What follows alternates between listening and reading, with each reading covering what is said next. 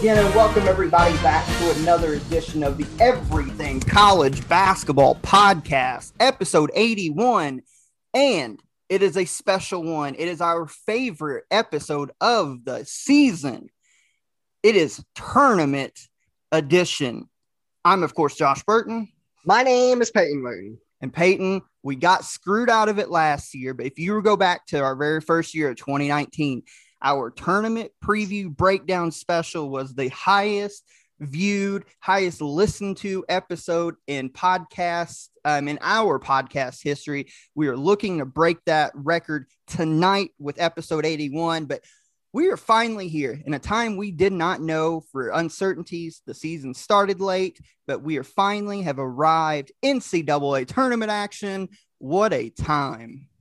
Yeah, after last year's heartbreak of getting cut short of the tournament, literally like a couple days, I think it was like a Friday or a Thursday, conference tournaments was getting played, and then all of a sudden we got the sad news of the tournament was canceled, basically meaning the rest of the season was canceled. So didn't get a crown of champion. I literally just went back yesterday and listened to that show of us reviewing like the whole season and letting our thoughts be known on the situation of hand.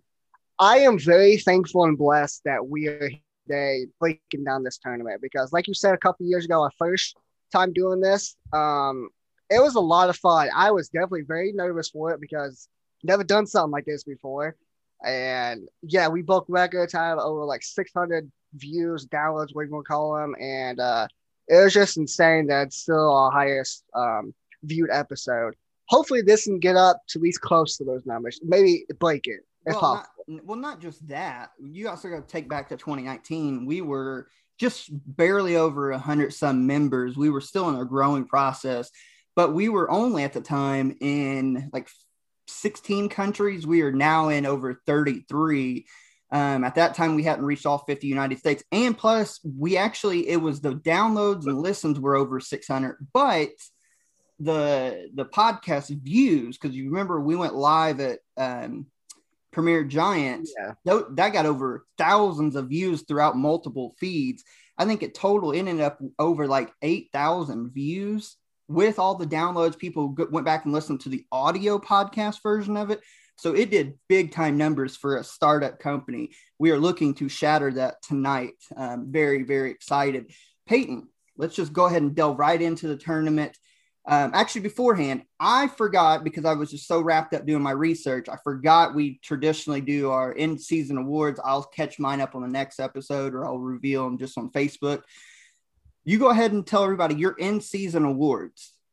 Yeah, so basically, I don't have like my all-name team or anything like that because most of those, or we combine for those, but I have my ECB All-Americans and I have our like player awards.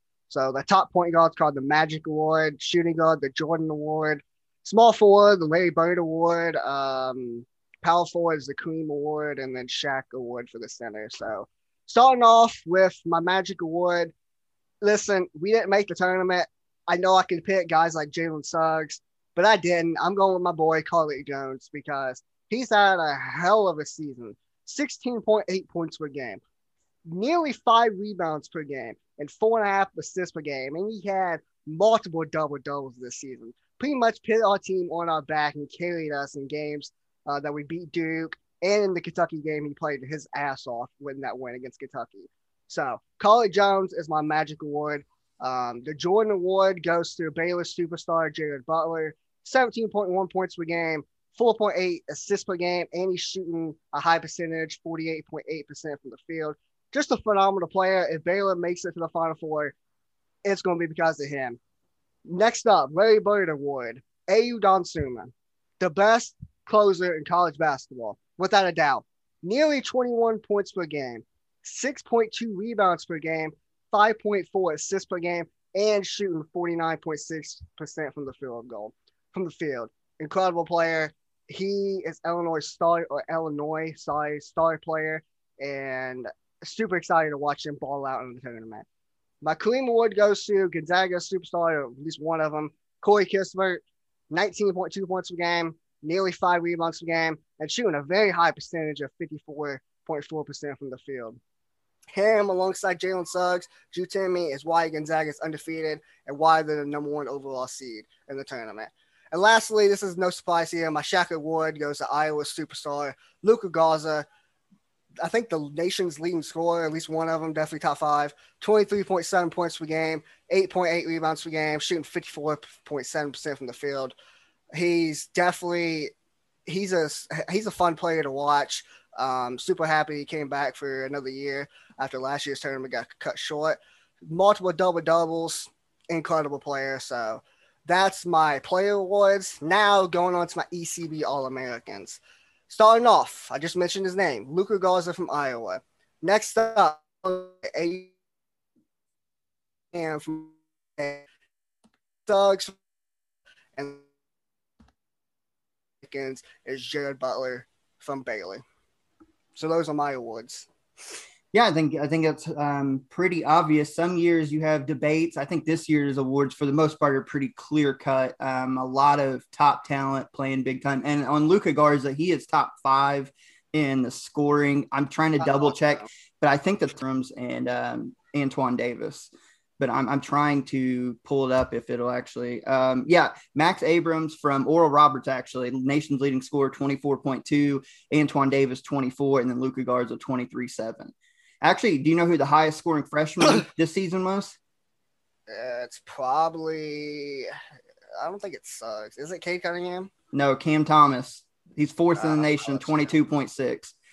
So big time players there. Like I said, I'll reveal mine probably on the Facebook group just because I was so wrapped up doing it, forgot to get my awards ready. But nonetheless, let's go ahead and jump right into it. One other thing I keep forgetting real quick. Indiana fires Archie Miller. They decide a lot of fans obviously have been calling for his head, but it didn't look possible because his buyout was $10 million. Like that's a lot. And they're still paying on Tom Crean's salary at the end.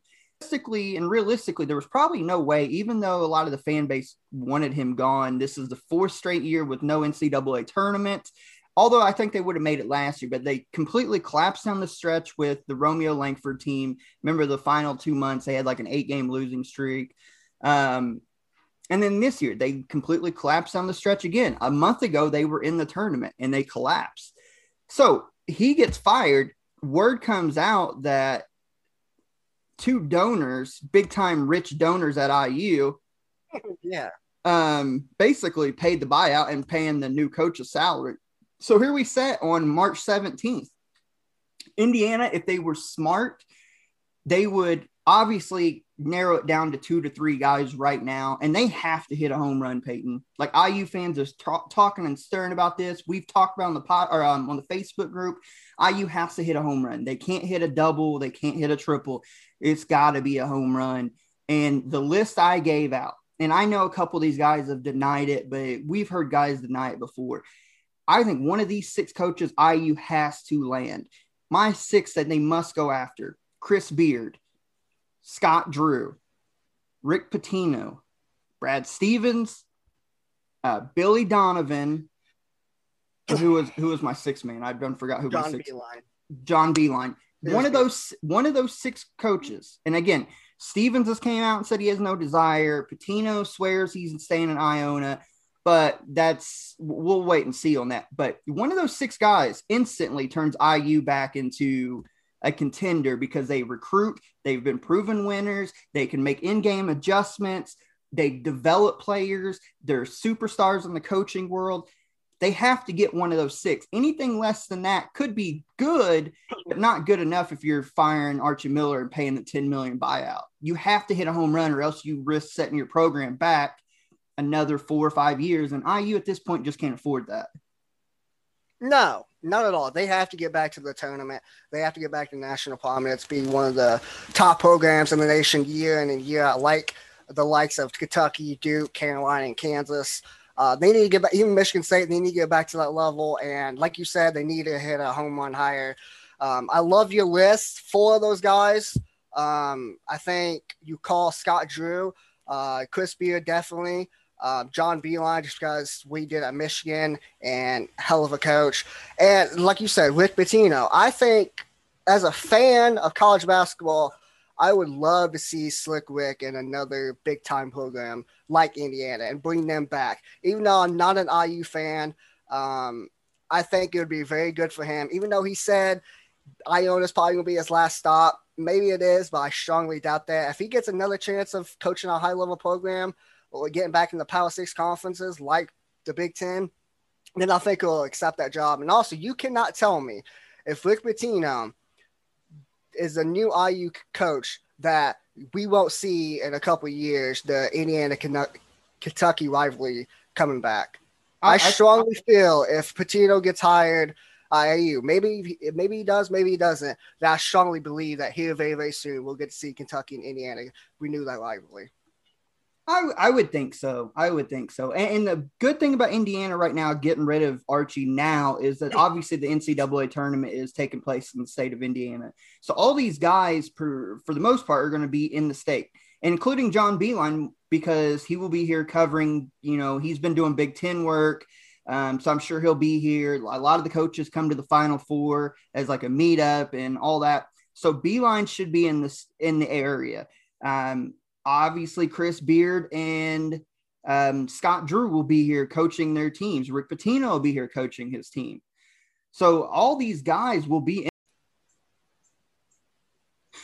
So like I said, those guys are in state right now, and you have the opportunity to talk to them. But regardless of what happens, Indiana, if they're making this move, I know the donors are paying, but if they're making this move now, they have to hit a home run higher. They cannot settle.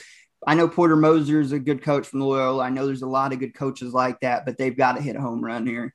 Without a doubt. Somebody, whether it's Scott Drew, Chris Beard, Pitino, it has to be somebody that can bring them back to national prominence, like I said, and can bring them back very, very quickly and get them in the tournament year in and year out. And competing for Big Ten titles as well. Let's not forget that either. And obviously, they got to beat Purdue at least once. So don't forget that either. So whoever's the next hire has to be a good one. I'm actually very excited to see who's Indiana's next coach will be. Yeah, absolutely. Cannot be losing to Purdue. That's unforgivable, especially as many times. Yeah. They've not won since 2017, I think is what it is. So yep. Cannot get dominated by Purdue. But nonetheless, let's finally what we're here for today. Let's move on finally to get to talk about the Field of 68. Obviously, when it comes to the Field of 68, there's teams who do not make it. Controversy normally follows this process.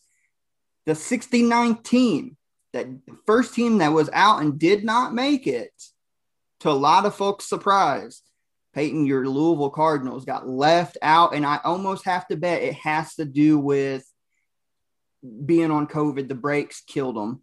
Not getting an opportunity to play those 6 games that they lost, even though their final record was, I think, 13-7, 14-7? It was 13-7. 13-7, them 6 games, just say you win 3 of them, now you're 16-10. That looks better than 13-7. Also losing to Duke like that, tough deal. I definitely think they should have got in over a team like Utah State, but nonetheless, they're on the outside looking in. Yeah, 4 reasons why we didn't make the tournament. First reason, you kind of mentioned, it was COVID. 2 blowout losses against Wisconsin earlier in the season and like December-ish. It was December.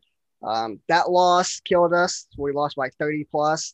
And our second COVID layoff, which we took another couple-week layoff. Then we had to play North Carolina, and they beat our ass by 45. So those 2 losses definitely killed us. North Carolina's not 45 points better than us, and neither is Wisconsin either.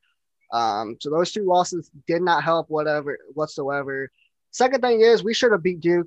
We should have took care of business in the ACC the tournament. We should have beat Duke for a 3rd time. But then again, I don't care how good or how bad a team is. It's really hard to beat a team 3 times. And we barely squeaked by Duke in the regular season when we swept them. So I had a feeling coming into that game, we were going to take the L. Unfortunately, we did. And Duke fans are happy because they knocked us out of the tournament. Bastards. Yeah. I just hate Duke even more now. But and also, speaking of Duke, our 3rd reason, and probably our last reason, is in a year where we sweep Duke in the regular season and we beat Kentucky, they both suck. Yeah. It doesn't count for nothing. Definitely unfortunate timing, isn't it? Yeah, it's very unfortunate. It's 69th, man. Like, Yeah. what? And it became official today that all Yeah. 68 teams passed COVID, which is a good thing. I know for you maybe because you'd been the first alternate in, but that's not really how you want to get in. So No, good for all 68 teams that passed. The field is set officially, so we're good to roll. But let's go ahead and get into the actual teams that are in the tournament. The 4 number 1 seeds.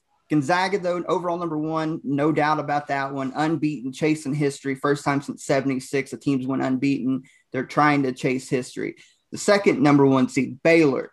Third number 1 seed, jumped ahead of this other team. Illinois became the third number 1 seed. And then the fourth number 1 is Michigan. Peyton, any qualms on the top lines there? 3 of the number 1 seeds are correct. Gonzaga, Baylor, and Illinois. I thought Alabama should have been the 1 seed ahead of Michigan. Michigan's last 5 games, they lost 3 of them. So I feel like I know they had a really good year, beating some high quality teams and winning the regular season. But I like to go past or recency, and Alabama's been hot. And did they win the SEC championship? Yeah, they won both. LSU, yeah, that's correct. Yeah. In Michigan, they got beat in like the 3rd round by who did they get beat by? Ohio State beat them. Thank you. Yeah, Ohio State beat them in a close one. But yeah, like I said, Michigan last 5 games they lost 3. So I think that should have dropped them to a 2 seed and bring Alabama up to a 1 seed. But and don't forget, they will be without for the foreseeable future at least Isaiah Livers. That makes a huge dent in who they are. Like they can still score and defend, as we'll get into, but he's a huge cog in that wheel right there. And I'm with you. Alabama should have been a 1 seed, but they go with Michigan. Their strength Big Ten, winning the Big Ten regular season. They were dominant for the most part, but like I said, they struggled down the stretch, and that's never the time that you want to start struggling. So, but let's go ahead and move into the West, which is where the number 1 overall seed Gonzaga resides. Looking at the bracket, let me pull this up.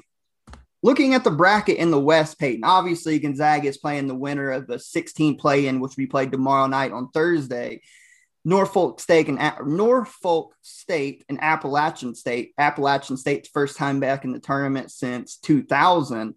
Their 21-year journey, they have to try to get a play-in, and the reward if they win on Thursday night, they get to play Gonzaga on Saturday.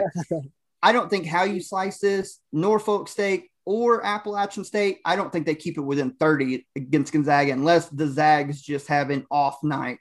Yeah, here's the thing. I think for prediction-wise, I think Norfolk State's going to beat Appalachian.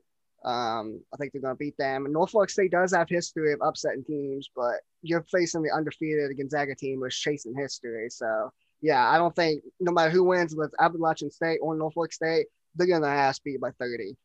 Probably more, too. So Gonzaga moves on easily. Yeah, and looking ahead, too, of all the regions, Gonzaga got a very favorable draw, in my honest opinion. If you look at it as a whole, teams that have some COVID issues or injury issues, or just there's at least 3 teams in this bracket. The top other 3 seeds in this 2, 3, and 4. Gonzaga's already put a whooping in all 3 of those. So as we move down, you'll start to notice who they are if you're following along on your tournament bracket. But I look as a whole, Gonzaga got a very favorable draw because there's a couple teams out there that could give them scares early in the rounds, but I don't see too many of them in this bracket. No, not at all. As we move down, now this is a tasty 8-9 matchup right here. A lot of 8-9s are obviously for a reason because they're so close and can be flip-flop, but this is a juicy, tasty one. You look at number 8 Oklahoma, number 9 Missouri, old Big 12 rivals hooking up again. Got a little history on this one. They last met last year, November 26th of 2020. Oklahoma winners 77-66. It was in a holiday tournament over Thanksgiving break. And if you want some history, both teams, we talked about how good Alabama is, both teams have wins over the Crimson Tide this year.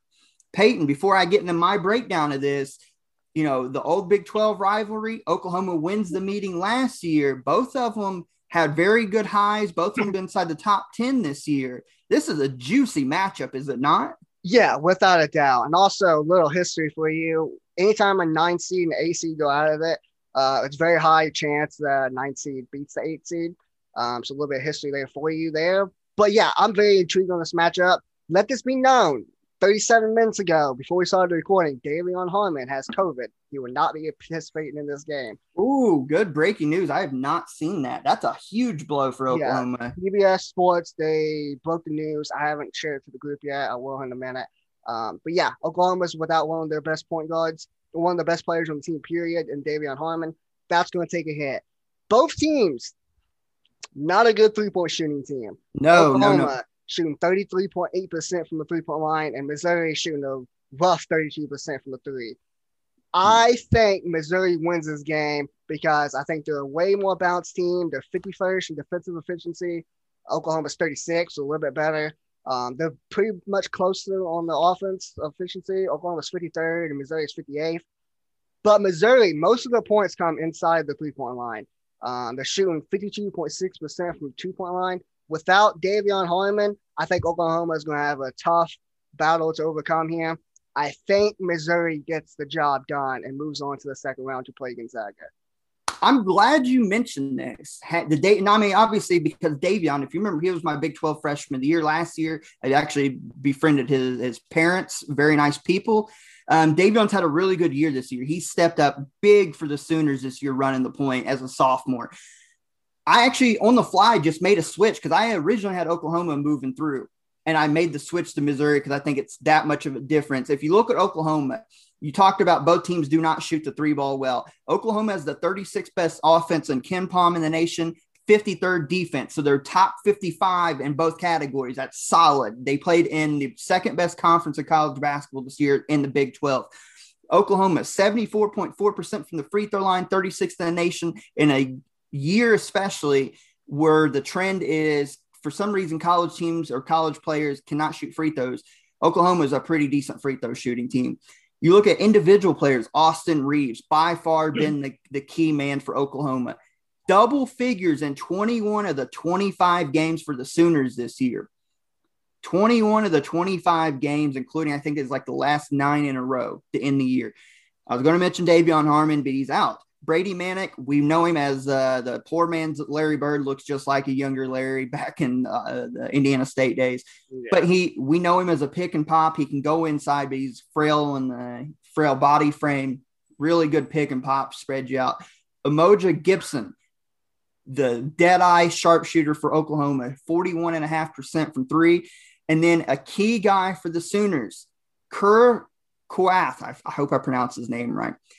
Big man in the middle, 6'10", 7-footish, 8.8% blocks on every defensive possession he's on, puts him 36th in the nation. Keep that in mind. For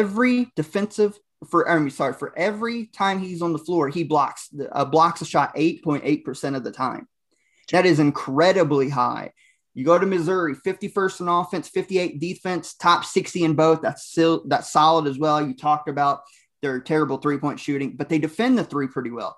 They hold teams at 32.8 three-point percentage. Offensively, this is a stat that worries me, and this is why I brought up Kur Kuath from Oklahoma. Missouri's almost dead last in division college basketball when it comes to offensive possessions that end in a block. They get blocked 11.1% of offensive possessions, 321st in the nation. That is incredibly high. Yeah, incredibly high. So that's why I bring up Kur Kuath and his block percentage. And conversely, Missouri gets blocked almost as much as anybody in the nation. But you look at Missouri's roster, Peyton, Xavier Pinson, Drew Smith, Kobe Brown, Jeremiah Tillman, who was up for SEC Player of the Year, and then Mark Smith. This is a very solid Missouri Tigers team. Well coached, get after you defensively. I think the difference in this ballgame now is Davion Harmon gone. Missouri's guards have a little bit more creativity and less to worry about. I think Missouri squeaks out a very tight one. It'll probably be low scoring if I had to take a guess, something in the range of the low 60s, probably like 63-60, but it could be still a good ball game. But I think without Davion, that's the difference. Without a doubt. Not having Davion Harmon is definitely going to hurt them a lot. That's why I think Missouri gets the job done, moves on to the second round. As we move down the bracket, the 5-12 matchup, always a juicy upset choice right here. Number 5, Creighton. Number 12, the UC Santa Barbara Gauchos. All tournament team name right there, the Gauchos. Peyton, what do you got on Creighton versus UC Santa Barbara, and should the Blue Jays be on upset alert? A lot of people, I've been watching a lot of bracketology, or a lot of breakdowns from a lot of people on YouTube and analysts as well. And a lot of them is picking this upset. They think UC Santa Barbara is going to get the job done against Creighton. I just don't see it. Normally I pick a 5 over 12 or 12 over 5. I have one later on in the show. But this is one I'm not going to pick. I actually think Creighton wins. Their offense is just too good for Santa Barbara to handle. 14th in offensive efficiency for Creighton. 14th in effective field goal percentage, 28th in turnover percentage, and they shoot the lights out from three-point line. 49th in the nation, 36.7% from the three-point line, and they shoot a good percentage inside the three-point line, 56.3. I just think the offense is going too much for Santa Barbara to handle. Zegarowski is going to have a good game. He's a superstar, sharpshooter, shooting 41% from the three-point line.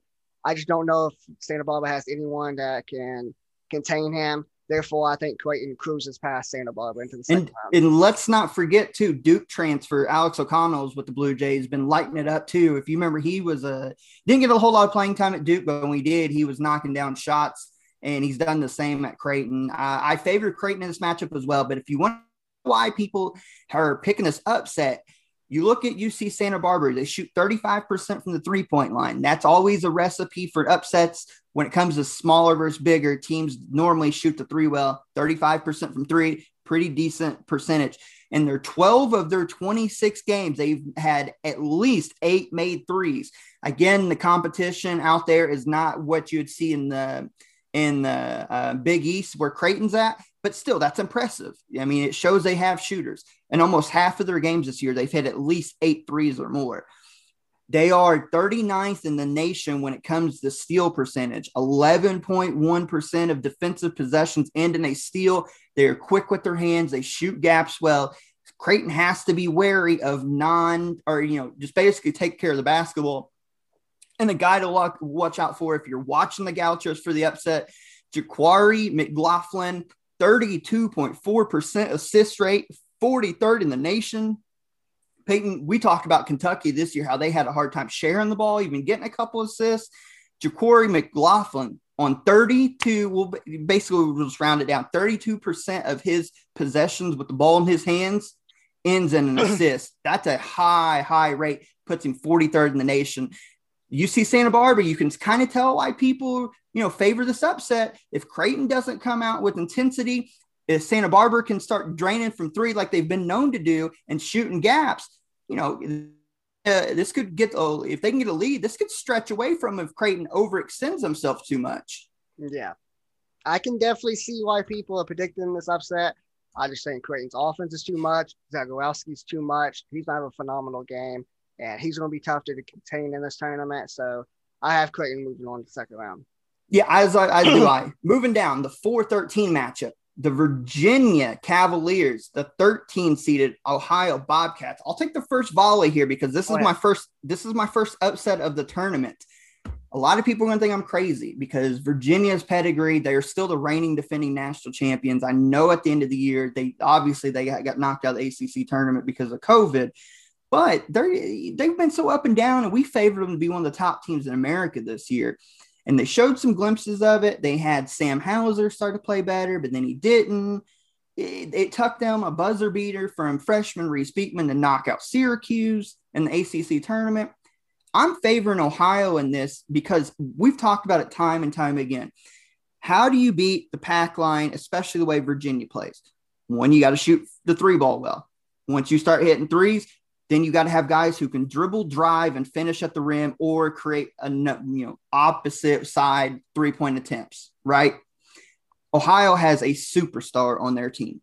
Jason Preston, if you do not know this junior's name, Jason Preston, he is a walking triple-double stat sheet stuffer. He plays 34 minutes per game, 53% from the field, 41% from three, averages 6.8 rebounds, 7.2 assists, 1.6 steals, and 16.6 points per game. He is a stat sheet stuffer, plays at the point guard spot and does it all. Decent defender, but he is a walking triple-double at any given night. Ohio is a team 29th best offense in college basketball, 13th best effective field goal percentage at 55.8, 56th in three-point percentage, shooting roughly almost 37% from three, and 11th in the nation on inside the arc at 56%. This is a dangerous Ohio team. Watch them a couple of conference, watch them in the MAC championship last weekend. Jason Preston is a star. I think if he can get going, especially if he gets his teammates involved, Virginia is in trouble, and they struggle. We watched them at their first loss this year. Remember, they got down and got beat by San Francisco because San Francisco hit 12 threes on them, and they struggle to come back. If Ohio could control the tempo, get ahead of the pack line, and when they get in against if they can get in their sets in the half court and get to their spots and start knocking down threes and then open up the dribble drive for guys like Preston, as effective as they are inside the paint and the way they shoot it from outside, this is the prototypical team to knock down Virginia. The only thing Virginia has on them is size on the inside, but that's negated real quick if Ohio plays ahead of the defense. This is my first upset of the tournament. Ohio over Virginia. Ooh, sound the damn alarms for you, at least, not for me. I think Virginia goes to the second round, and here's why. Josh, normally when we talk about Virginia teams, especially in like the past 5 years or really the past decade, what's the main thing they're pretty much good at that we always talk about? Their defense. Not this year. They have and their offense is ranked 12th in the nation in offensive efficiency according to KenPom. Their defense, they got a good defense, is ranked 33rd. It's very rare that their defense is that low, and basically according to KenPom means their offense is better than their defense, which is very rare for me to say out loud, but it's pretty much the truth, especially if you look at the stats here. 11th in the effective field goal percentage. They can take care of the ball very well. 15th in turnover percentage. They're third in free throw percentage. 81.7% from the free throw line. Incredible. One of the best free throw shooting teams in the nation. They're 20th in two-point percentage. Not only that, they're shooting a very high percentage from three. 38.1%, which is 16th according to KenPom in the nation. I like this Ohio squad. I cannot believe I'm getting ready to say this, especially when we're talking about Virginia. I think with both of the offenses being very, very good, Virginia still has a good defense. I think this might be a shootout. I think this might be in the high 70s. I cannot believe I'm saying that. I cannot believe these words are coming out of my mouth when I'm talking about Virginia, but their offense is actually pretty damn good. And that difference between the San Francisco loss until now and the San Francisco loss, they struggled to hit shots. The offense was not fluid.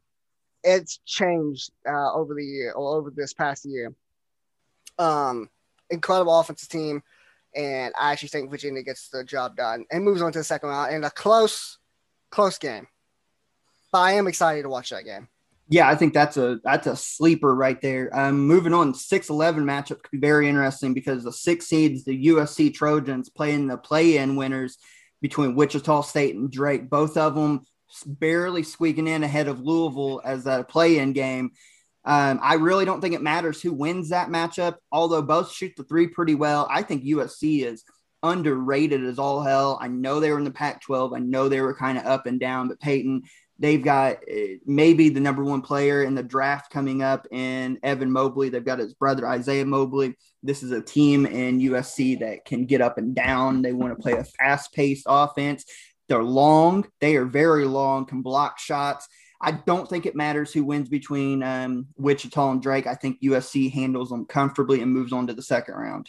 Yeah, I agree. Evan Mobley is a superstar. He's going to be a top 3 pick in the NBA draft coming up this year, and phenomenal player. And like you said, they got an underrated defense. They're only giving up their second and 2-point percentage given up. It's only giving like 42.2%.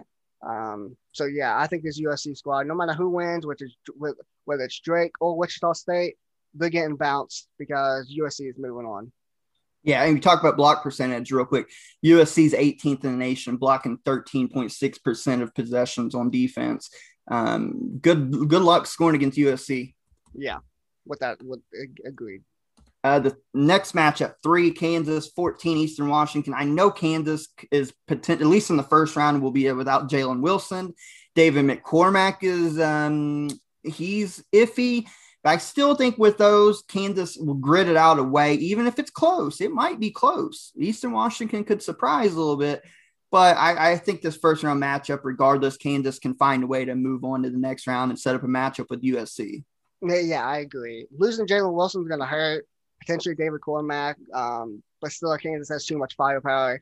Bill Self's a hell of a coach, as we all know, a Hall of Famer, and Kansas is going to move on. The 7-10 matchup in the West region. This is a juicy one. I know you have a lot on it, so I'll let you take the first volley, but it's 7 Oregon, 10 VCU. This is a toss-em up right here. Without a doubt, we have offense versus defense. This is a matchup I am very excited to watch. Oregon's ranked 16th in offensive efficiency, 76th in defensive efficiency. They're ranked 31st in effective field goal percentage. They're shooting a very high percentage, 37.9% from 3, which is ranked 19th according to KenPom. And they're shooting the high percentage inside the paint, 52.9%.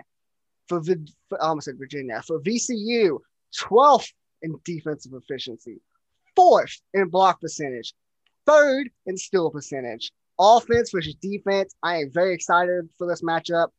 However, great offense normally beats great defense. Oregon has a great offense. VCU has a great defense. I think Oregon squeaks by in a close one, though.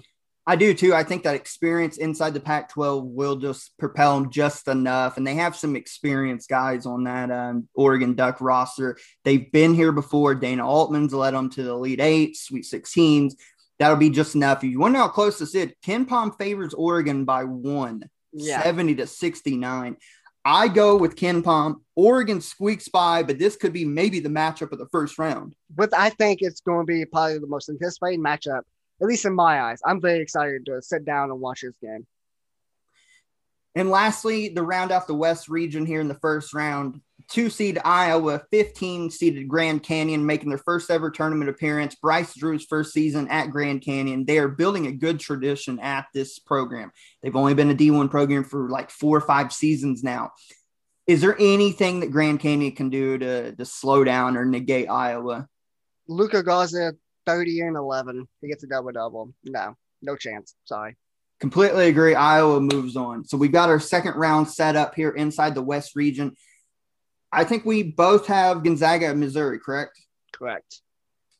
Again, very interesting matchup. Gonzaga, we've seen that their improvement in defense, but this is their first real test since probably early January. And this is no offense to BYU, but playing Missouri is not like playing BYU. Yeah. Missouri is gritty. You don't think that Konzo Martin won't have his Tigers up and ready to bang around and see if they can push around Gonzaga's finesse type style? I guarantee you Missouri makes a game of this for a good while of it. Eventually Gonzaga, in my opinion, finds a way to stretch it out and pull away. But this will be Gonzaga's first test that we've had in months. How will they go against the physicality of guys like Jeremiah Tillman beating on you? How will they go against a tough, gritty guard like Drew Smith? This could be a very interesting one. And I could see, I'm not saying it'll happen, but if you told me somebody picked the upset here, I could absolutely see it because competition matters. And Missouri will be the more tough team on paper, at least. But Gonzaga, I think, like they have in the early season, finds a way to rise to the occasion. I'm putting it out there that I think Missouri at halftime I think Missouri will lead going into halftime, but I think Gonzaga later in the game is going to pull away. They just got too much style. Wow. They just got too much star power. 3 of their guys, Jalen Suggs, Drew Timme, and Corey Kispert, all ranked top 15 in the Wooden Watch or the Wooden Award. Just incredible. First time since, I think, Duke in like 2000 something.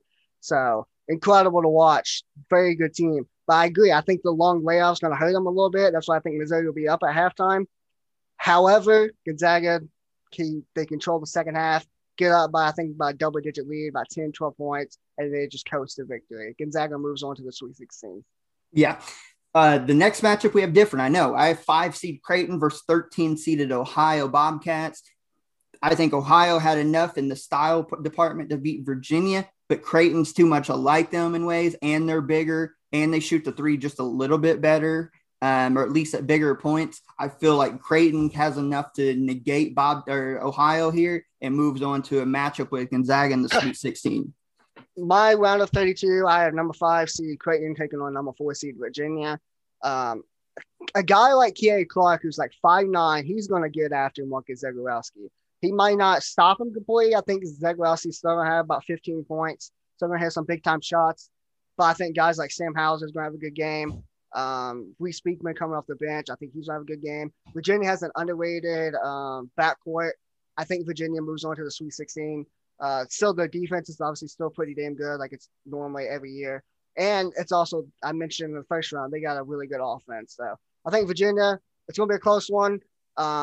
This game, I could probably see another shootout in the 70s maybe. But I think Virginia moves on to the Sweet 16. The bottom part of this is a fun one right here. 6-seeded USC, 3-seeded Kansas. We talked about Kansas will be at least the first game without Jalen Wilson. David McCormack's still up in the air because he's got to pass all these COVID protocols. If he is not, more so than Jalen Wilson, if David McCormack is not at 100%, USC runs away with it. I still think even if Kansas is full strength, I just favor, because you think about the teams that give Kansas problems this year. You look at Texas, even though they beat West Virginia once, but West Virginia beat them. Inside play, guys who are physical and guys who could block shots, and then guards who could get out and run and make some transition layups, hit some transition threes. This is USC's game right here. This is USC's game. I don't know if Kansas, a guy like David McCormack, because he struggled against Jericho Sims. He's struggled against Texas's bigs. He struggled against Derek Culver. I think a guy like Evan Mobley could eat up the Jayhawks. I actually have 6-seeded USC upsetting 3-seeded Kansas. It's a favorable matchup for them. I have the Trojans moving on to Sweet 16. If McCormack's not back, I think USC can pull off the upset. But if McCormack is back, I still think, even without Jalen Wilson, I still think guys like Christian Brown's going to have a good game. He's going to be able to hit some shots. Harris coming off the bench, he's going to have a decent game. He's going to lock down defensively. I still think Kansas will be a little bit too much. They got better guard play than USC does. Even though they do have, like I said, a top 3 draft pick in Evan Mobley, who's probably going to have a double-double. I can see about 13 points, 11 boards in this game. I still think Kansas' backcourt's going to be too much, and Marcus Garrett, he's not going to let this happen. So I think Kansas moves on to the Sweet 16. Bottom part of this to round out the round of 32 in the West here, 7-seeded Oregon versus 2-seeded Iowa. Peyton, I'll let you take first volley.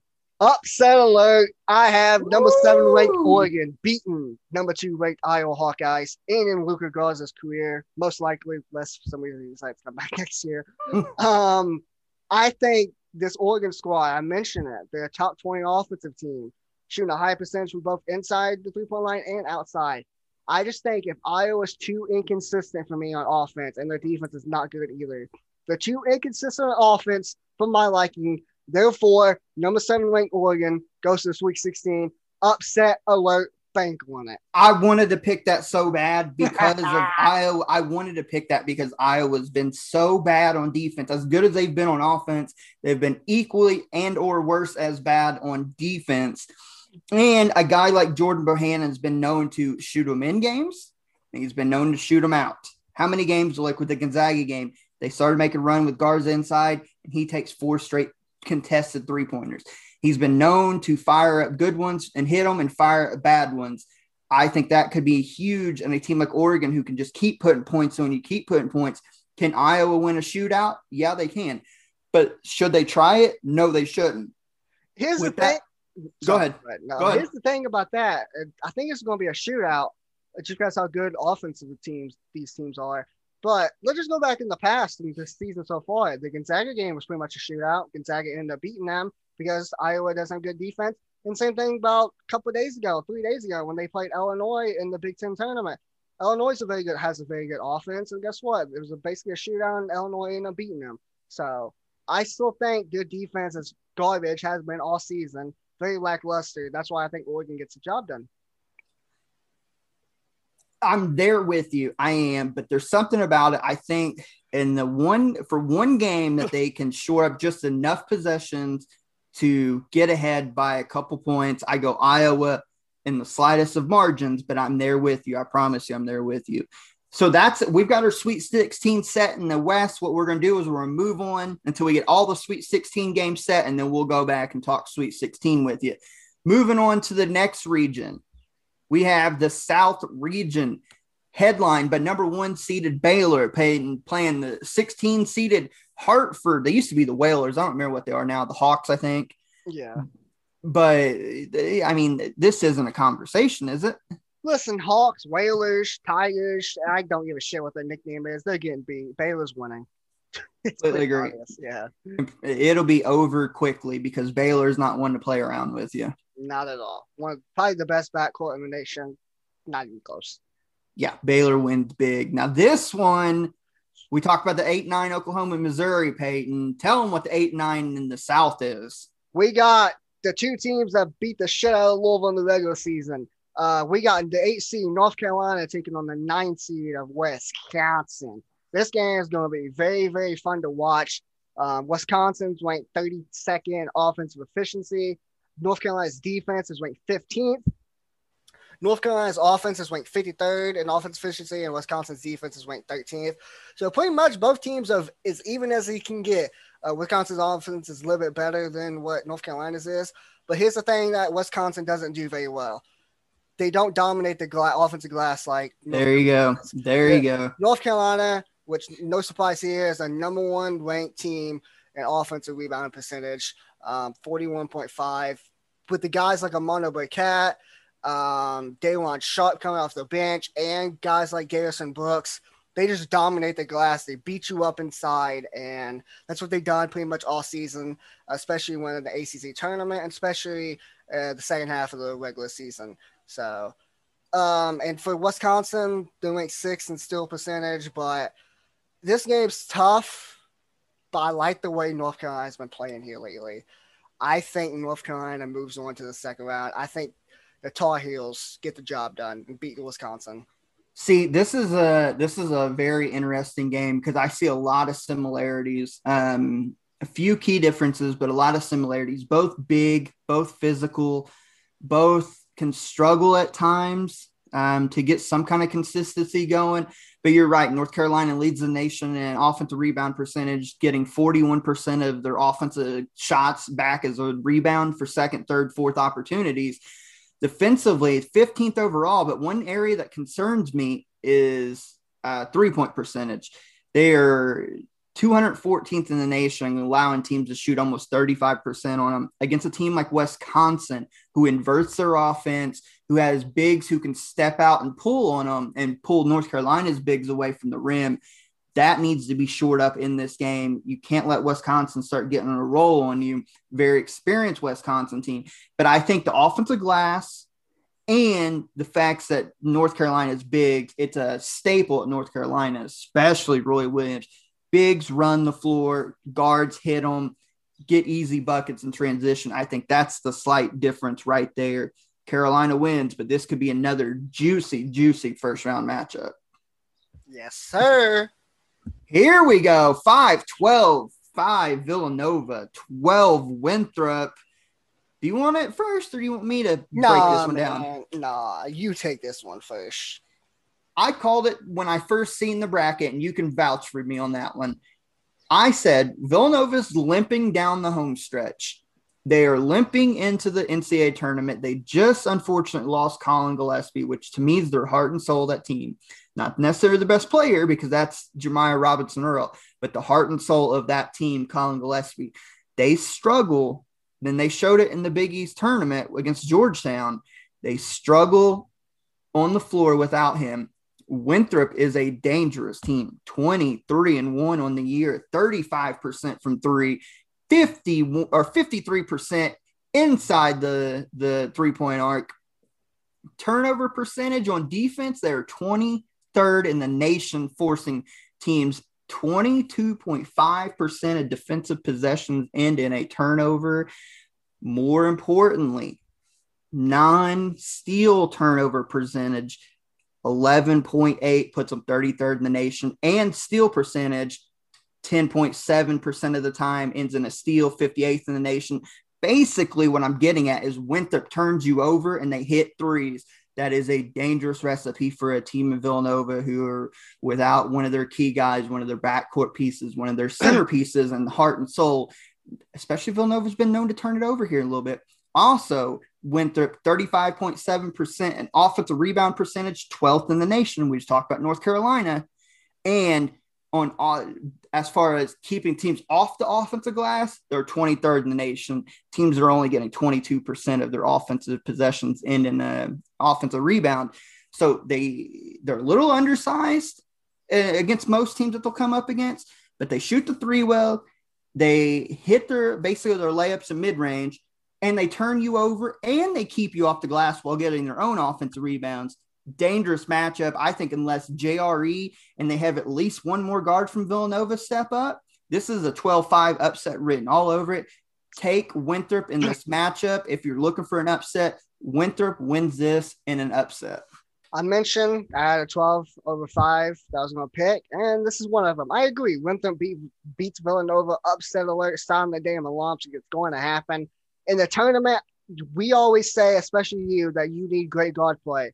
And a great guard play starts at the point guard position for me. Colin Gillespie being out is a huge, huge dagger to the Villanova squad. Even though they still have their best player, Jamal Robinson Earl. I just don't think losing a guy like Colin Gillespie, who's the heart and soul of the team, and their primary point guard, it's going to hurt a lot. Winthrop gets to the second round, upset. Moving on to the 4-13 matchup in the South. 4 Purdue Boilermakers, 13 North Texas. I know some people are on the fence about this, but Peyton, the way Purdue's looked here in the last month and a half, the way they defend, they can get hot from three with themselves with guys like Eric Hunter and Sasha Stefanovic. I just don't see how Purdue loses this unless they, do something silly and beat themselves. And don't forget about Travion Williams dominating down low. Yeah, without a doubt. I think Purdue moves on, but here's a funny thing about this, and I posted this in the Facebook group. According to Ken Palm, one of the most experienced teams in the tournament is North Texas. One of the most least experienced teams in the tournament is Purdue. So that's kind of funny. I still think Purdue moves on though.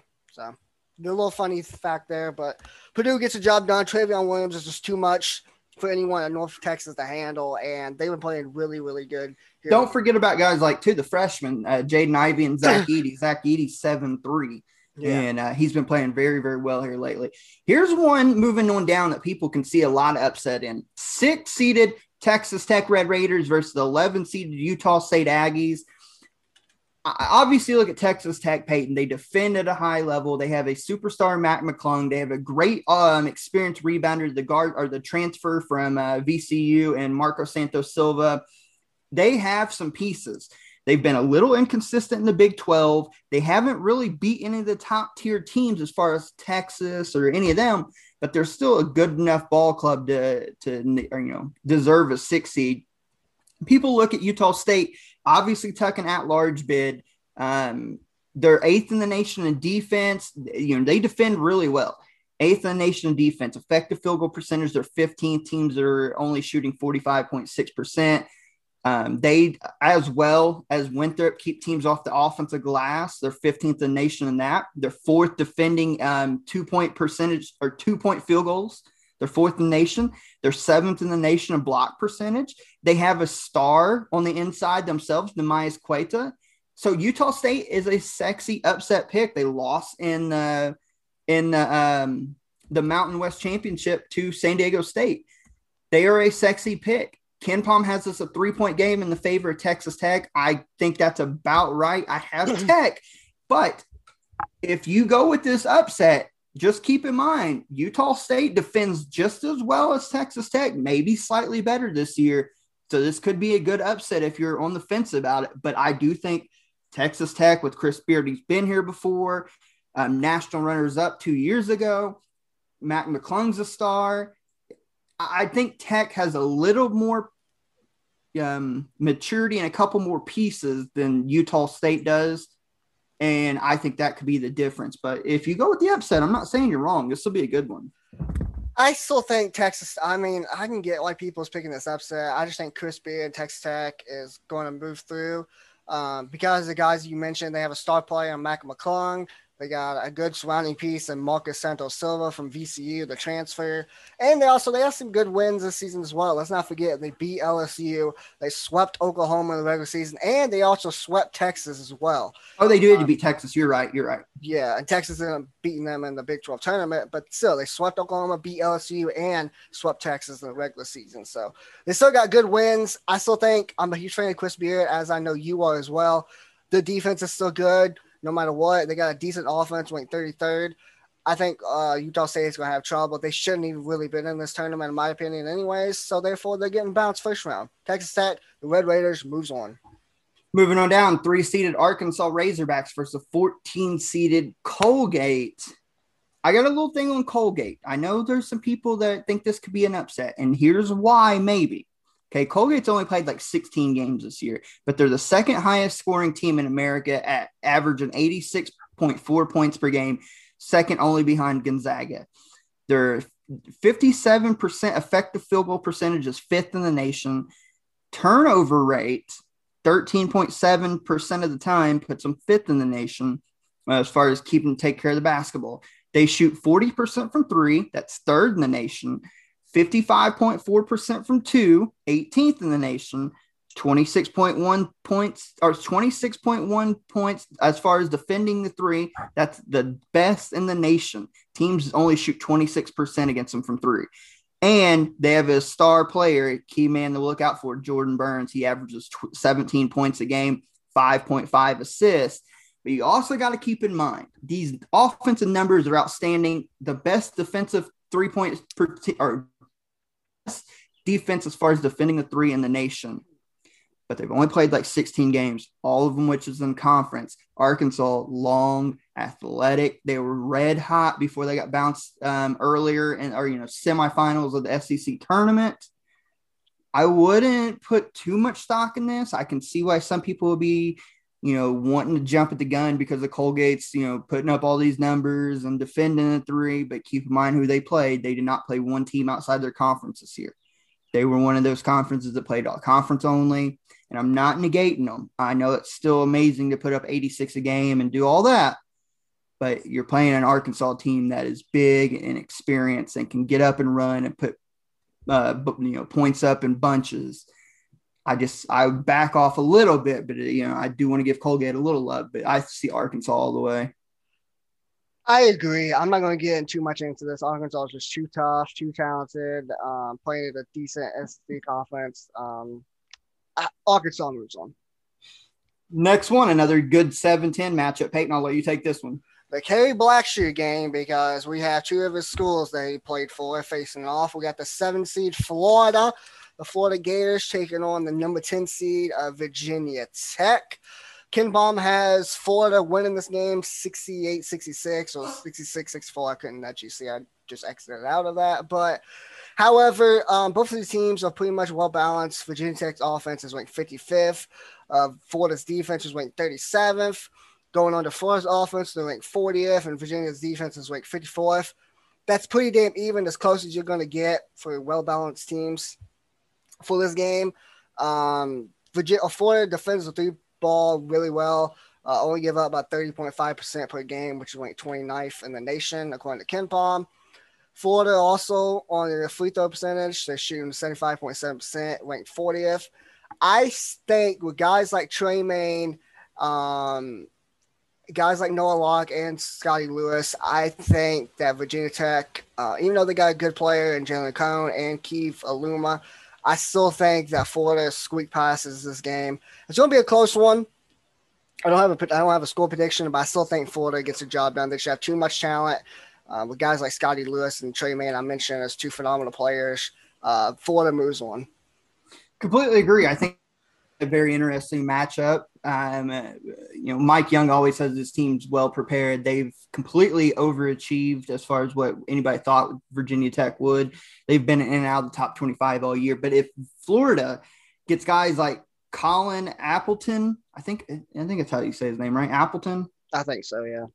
Playing well, Trey Mann, Scotty Lewis and company. I do agree with Florida moving on here. I do have the Gators as well. And finally rounding this out, number 2 Ohio State, number 15, Oral Roberts. We mentioned earlier, Oral Roberts has the leading scorer in the nation, and Max Abrams averaging 24.2. But I don't think that's enough. Ohio State looks really good. They took, in my opinion, the best team in the nation right now, Illinois, down to the wire in the Big Ten championship. And overtime, Ohio State's rolling right now.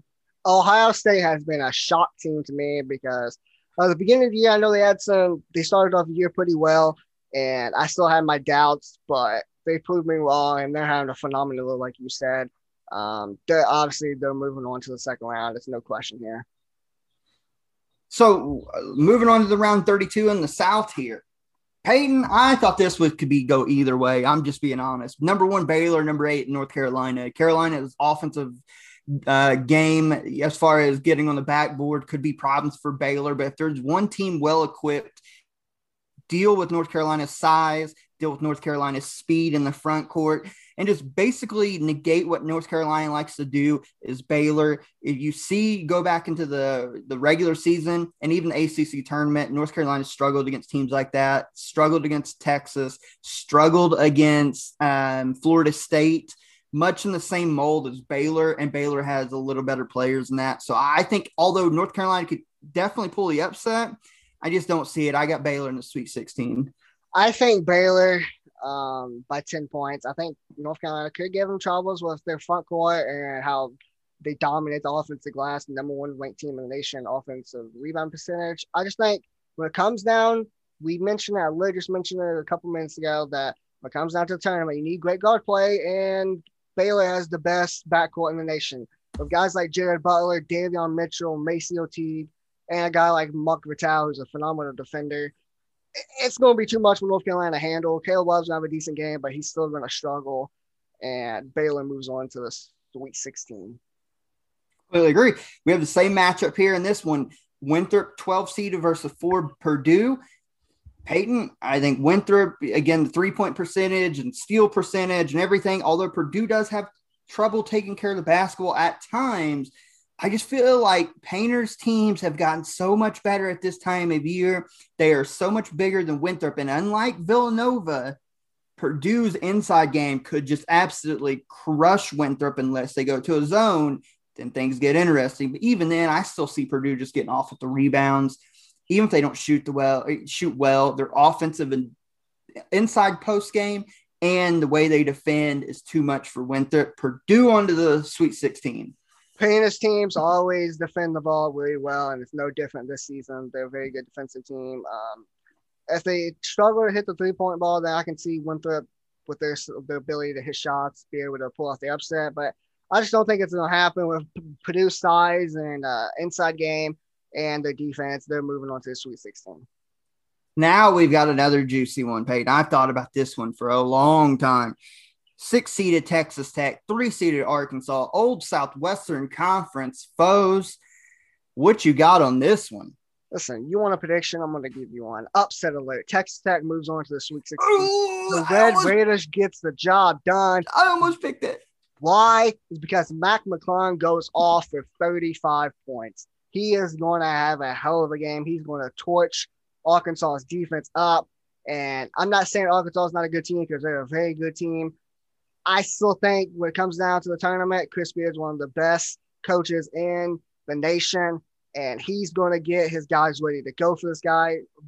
He's going to get his guys ready to go for this game, and he's going to motivate them. They're going to be ready to go through a brick wall, and Mac McClung's going to go off in the tournament. He's going to have a really good game in this game, and it's going to be a close one, but I still think he goes for 35 plus, and Texas Tech moves on to the Sweet 16. Oh, I almost picked that one. This was one of them that kept me up for a long time, just dissecting it. You talk about 2 really good ball clubs here. Arkansas's top 15 defense, top 40 offense, been getting up and down. Up until the loss to LSU, had won 9 games in a row in the SEC, as hot as anybody in the nation. Texas Tech playing inside of a very good conference, talking about sweeping Texas.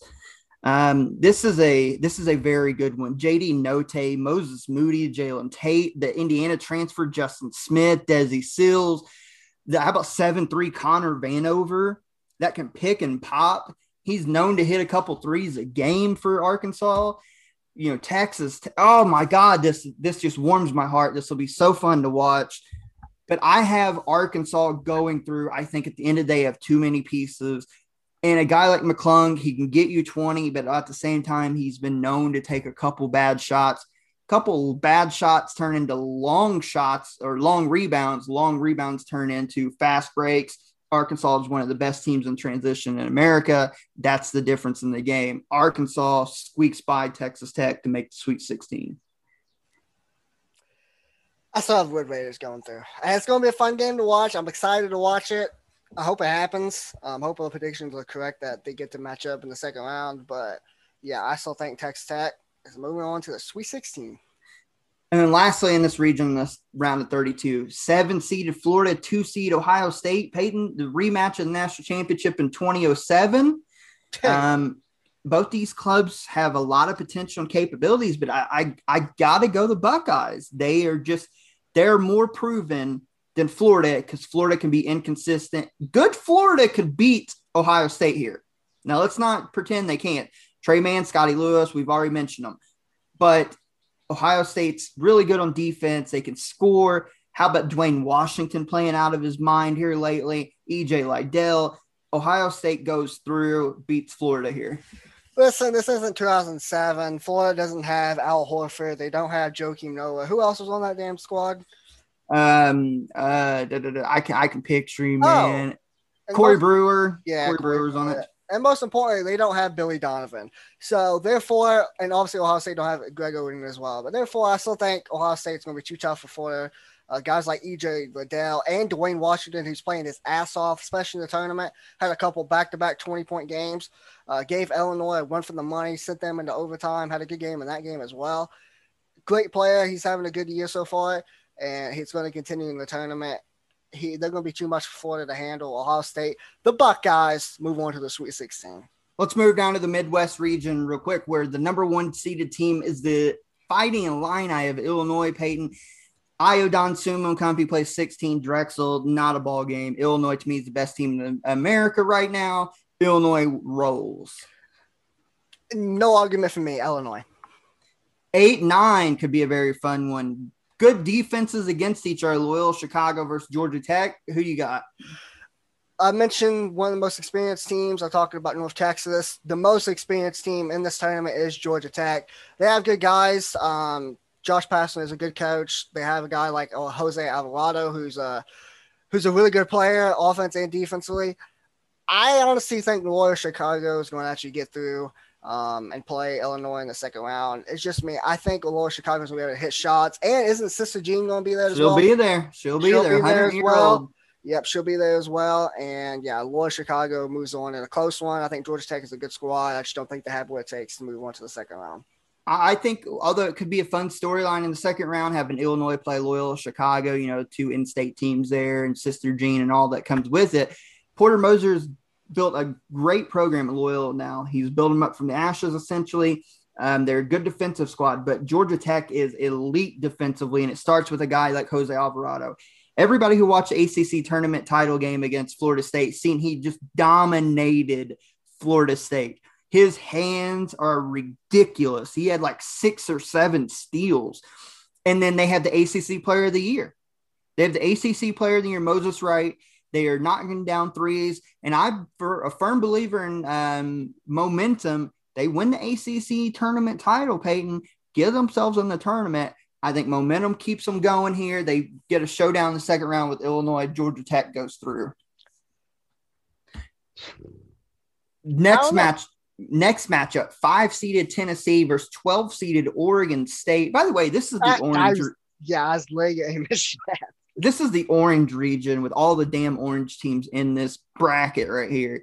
Yeah. But we have one ugly orange in Tennessee against another ugly orange in Oregon State. Oregon State's riding a nice little wave, stealing a bid from Louisville by winning their conference tournament. But they can shoot the ball. If you watch them in the conference tournament, they upset Oregon. They upset they upset Colorado in the Pac-12 championship by hitting threes. In the first half in the title game, it's Colorado. They hit something like 8 threes. So Tennessee needs to be very, very wary of that. But the Vols, even though they've underperformed at times, you've seen against Alabama in the SEC semifinals that that's who Tennessee is. They pushed Alabama to the limit and just didn't have enough at the end. They are very experienced. They are well coached. They defended a high level. They rebounded at a high level. Even though they might not have John Fulkerson for this game because of the facial injury, I still favor Tennessee going through, but they must defend the 3 against Oregon State. I'm still very high on this Tennessee squad. I know a lot of people has written them off, especially in the last couple of months because they, like you said, they underperformed. They should have been better. But however, like you said, they gave Alabama one for the money. They could have ended up winning that game, but ultimately fell short. I'm with you. I mean, Oregon State's going to be able to hit shots, but I still don't know. I still think Tennessee's defense is good. They obviously have a good offense. Jaden Springer, great player to watch. And I think Tennessee moves on with or without John Fulkerson. 4-13, and yet another interesting matchup. 4-seeded Oklahoma State Cowboys, which thank God they're in because they deserve to be in. 13-seeded the Liberty Flame. Peyton, this could be a very interesting one, but very dangerous for Oklahoma State. You look at Liberty here, and I've got to pull up their scouting report here. Liberty, 23-5 on the year. They have the 52nd best offense in KenPom, but 4th in effective field goal percentage, 19th in turnover percentage, which they take care of the basketball really well. They limit on defense. They limit teams from getting offensive rebounds.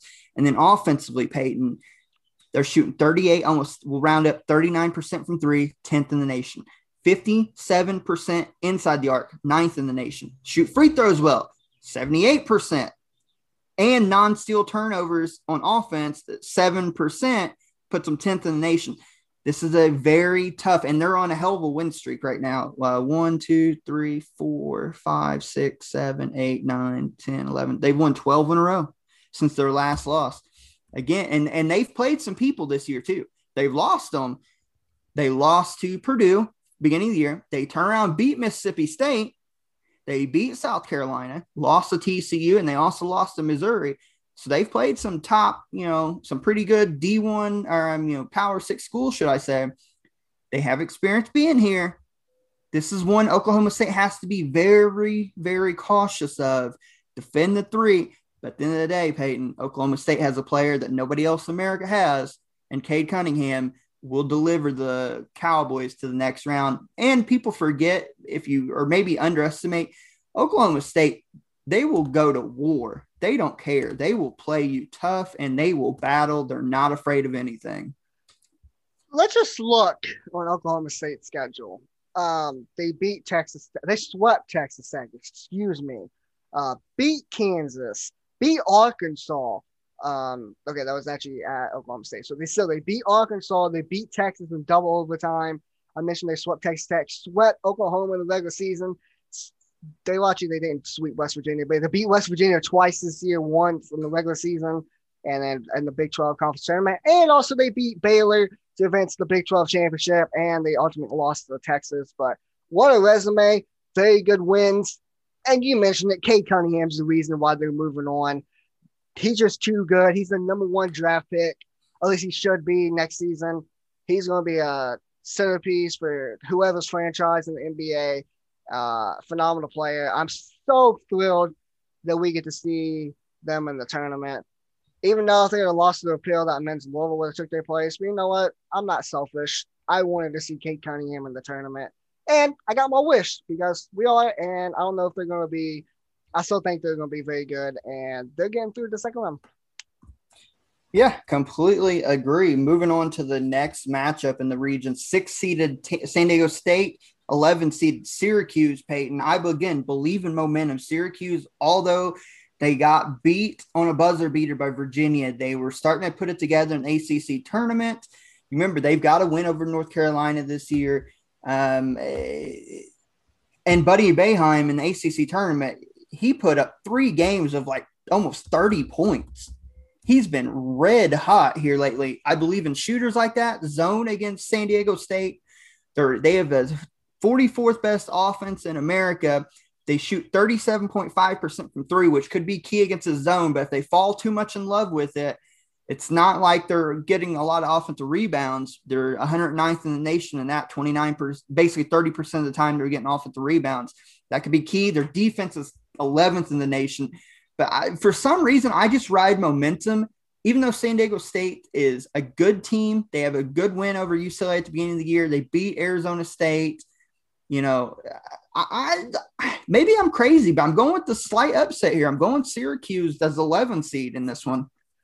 I'm doubling down on that. Momentum is a real thing. Being hot at the right time is a real thing. And Syracuse is hot right now. If it wasn't for Reese Beekman's game winner in the ACC tournament, then they would have moved on. They would have beat Virginia. But Buddy Boeheim, you mentioned that. He's shooting the lights out right now. And I don't think that's going to change anytime soon. San Diego State, like you mentioned, is a good team. But I like the momentum that Syracuse is on. Jim Boeheim's a Hall of Fame level coach. And he's going to get the job done. He's going to get that zone locked in. San Diego State's going to have tough time scoring the basketball. Syracuse moves on. Upset. 3 versus 14 should be an easy one for the West Virginia Mountaineers as they play Morehead State. Morehead State's had a good year. Upset in a small way against Belmont. Good story for the only Kentucky team in the state or in the state of Kentucky to make the tournament, representing Bluegrass State, but West Virginia just too physical, too much. Huggy Bear moves on to face an old rival in Syracuse in the second round. Yep, West Virginia moves on. 7-10 matchup. See 7 Clemson, 10 Rutgers, ACC, Big Ten. Peyton, both these teams been inside the top 25. Both of them's had their good moments and bad, but you know, I slightly favor Rutgers in this one. I like Ron Harper Jr. I like how they defend. They are battle tested inside the best conference, and I favor Rutgers. So I go 10-seeded Rutgers in this matchup. You see, so does KenPom, by the way. KenPom has Rutgers beating Clemson as well, but I don't. I just think Clemson, even though Rutgers has played in a very good, the best conference in college basketball, especially for this year, the Big Ten Conference, got 9 teams in the tournament. Yeah. Incredible. They got a top 20 ranked defense in the nation, ranked 18th. I think Clemson's actually going to get the job done. I think Geo Baker for Clemson. Oh, sorry, that's for Rutgers. Excuse me. Rutgers has a good team. So does Clemson. Guys like Amir Sims is going to have a good game. I think Clemson is going to be too much for them. I think it's going to be close. I really do. I think it's going to be a close game. I could see Rutgers winning. I just think Clemson's going to get the job done. I just think in that Big Ten Conference, you see this year in and year out, they have very good teams that gets into the tournament, but they beat each other up so bad in the conference that when it comes tournament time, they ultimately just not as good as they was in conference play. And I think we're going to see that in this game. Clemson moves on. Fair enough. And then last in this region, we have 2-seeded Houston versus 15 Cleveland State. No offense to Cleveland State. I don't see what they're going to be able to do to negate the 3-headed monster of Houston. And so I have the Cougars moving on. And fun fact, their first matchup when they play Cleveland State will be at an Assembly Hall, which brings back Kelvin Sampson to coach in Assembly Hall again. I think that's ironic and funny at the same time. Yep. I agree, though. Saying Cleveland State doesn't have enough or doesn't have really anything. No offense to them, just Houston, the 300 Monsters, just too. And real quick, shout out to Quentin Grimes. After his first year at Kansas, he had a really good game to start the year against Michigan State. The Champions Classic, where he dropped 24 points against Michigan State. And then after that season, he really didn't have a good year. Last season, he had a decent year, but this season, he's stepped up here and had a really good year. Houston moves on to the second round. Yeah, completely agree. Quentin Grimes, Marcus Sasser, Dejan Giroux, and even they've developed the freshman Tremont Mark. You know, they've got a good team. Fabian White, they've got a good team. They've got a real good team down there in Houston. I still think slept on, even though they're a 2-seed. But moving on to the round of 32 in this region, number 1 Illinois versus number 9 Georgia Tech in mine. Although Georgia Tech good defensively, ACC Player of the Year in Moses Wright. Love Illinois too much, Peyton. Not only is it Ayo Dosunmu, but it is the development of the freshmen. How about I just lost his name off the tip of my tongue. Andre Corbello. Thank you, Andre Corbello. How about inside? How good Kofi Coburn's been in the paint. Illinois defends you. They score at will. They go in spurts. Illinois is too much. Illinois to Sweet 16. Illinois, Kofi Cockburn's having a hell of a year. And obviously, A.D. Dosunmu is one of the best closers in college basketball. Illinois is too much. Illinois moves on to the Sweet 16. What do you about in this next matchup, 5 versus 4 here? This could be a fun one. But I hope this matchup happens because, wow, this is going to be a fun game to watch. Like you said with Oklahoma State, they never back down. They will go to war if they have to. And this is a game they're going to have to go to war. But ultimately, I am very high on this Tennessee squad. I still think they have what it takes to even cut the nets down. I think Tennessee squeaks past Oklahoma State in an absolute shootout. Cade Cunningham's going to have a really good game like he has done all season long. But Tennessee has too much talent, too much experience. Tennessee moves on to the Sweet 16. Paint touches are going to be the difference in this game. I agree with you. Tennessee wins. I hope in this matchup that at some point we see Yves Pons match up on Cade Cunningham. Last year's SEC Defensive Player of the Year versus Cade Cunningham could be outstanding to watch. 11-seeded Syracuse, 3-seeded West Virginia, old Big East rivals, Peyton. Can West Virginia crack the mystery of the 2-3 zone? Yes. I think guys like Derek Colvin, Inside's president, is going to be – he's going to be a force down low for Syracuse. They're going to have trouble containing him. Even though Buddy Boeheim is probably going to have another good game because he's been shooting the lights out like we mentioned before, I still think West Virginia, this is a squad that can get to the Final Four if all the pieces align correctly. And they got a superstar in Derek Colvin, an NBA prospect. Even if they had Sheboy, I still think West Virginia wins, but they don't. West Virginia still wins. Doesn't matter. West Virginia moves on. Completely agree. Rounding it out, 10-seeded for me, Rutgers versus 2-seeded Houston. I like this Rutgers team. Their run goes out, even though they defend well. Houston on to the Sweet 16. I have 7-seed Clemson facing 2-seed Houston. Houston moves on. Okay, over real quick to the East. Number 1-seeded Michigan will wait to play the winner of the play-in game between Mount St. Mary's, Texas Southern. Doesn't matter. Michigan dominates, moves on. Agreed. Michigan moves on. 8-9 LSU versus 9-seeded St. Bonaventure. The Bonnies have won the Atlantic 10 championship.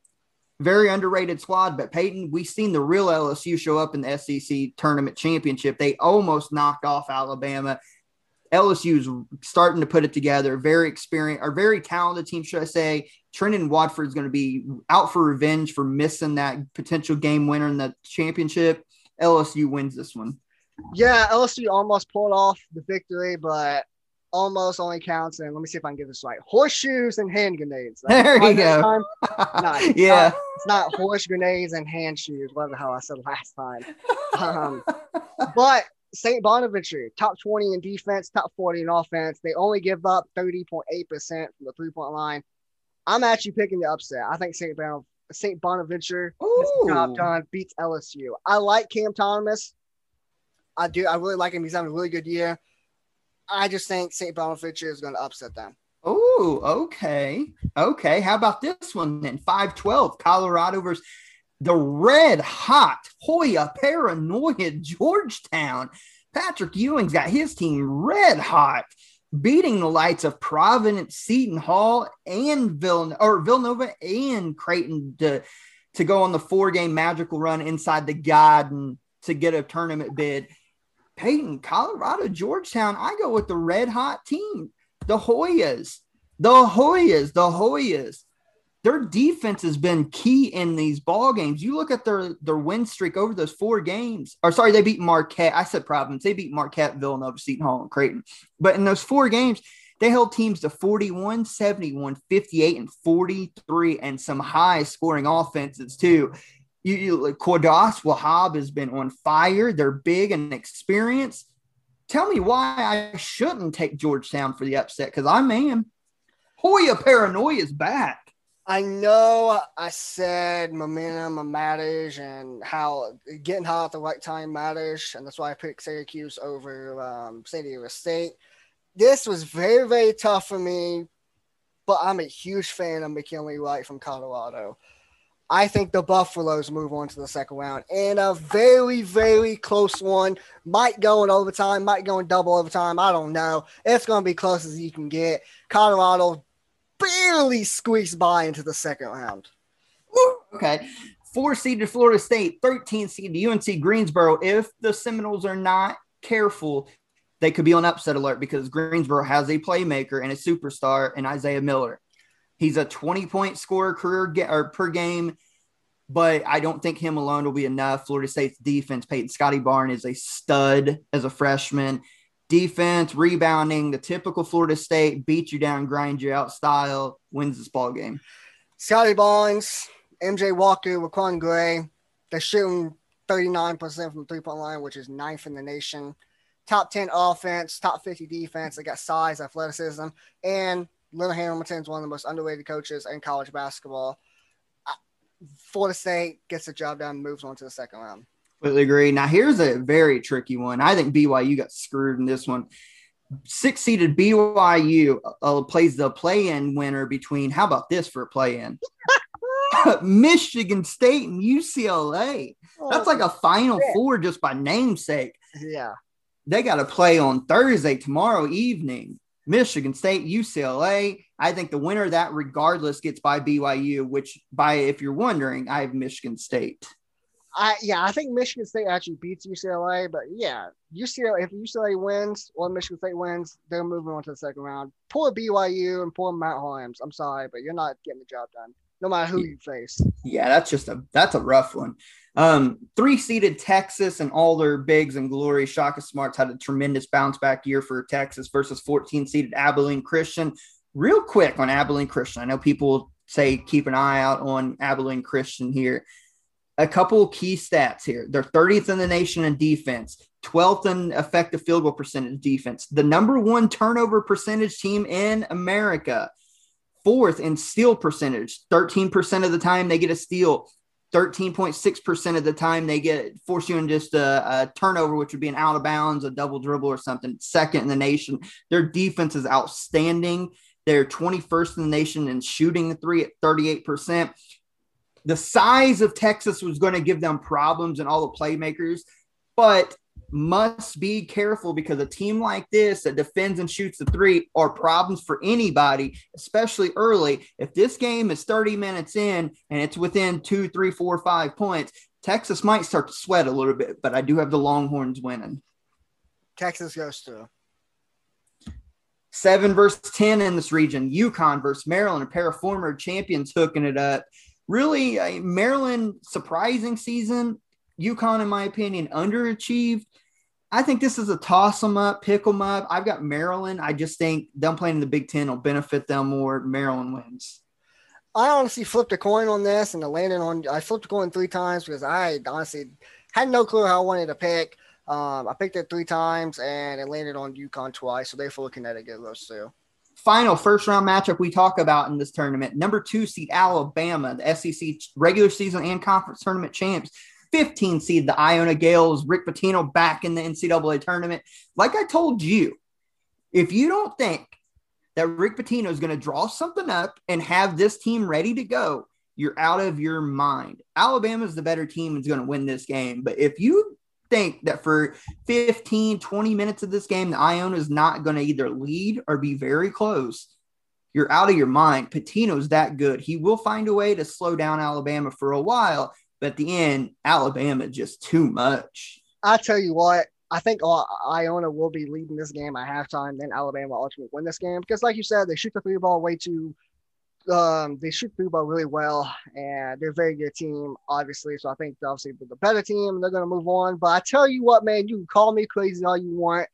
If Iona played any other 2 seed, whether it was Iowa, maybe not Ohio State, whether it's Iowa or Houston, I honestly might have picked Iona to go through. Same here. Especially if they played Houston. I think that would have been the better matchup. But Alabama's the worst one. Yeah, they're playing a very good Alabama team who can hit the 3 ball really well. Alabama moves on. But it's glad to see Slick Rick back in the tournament.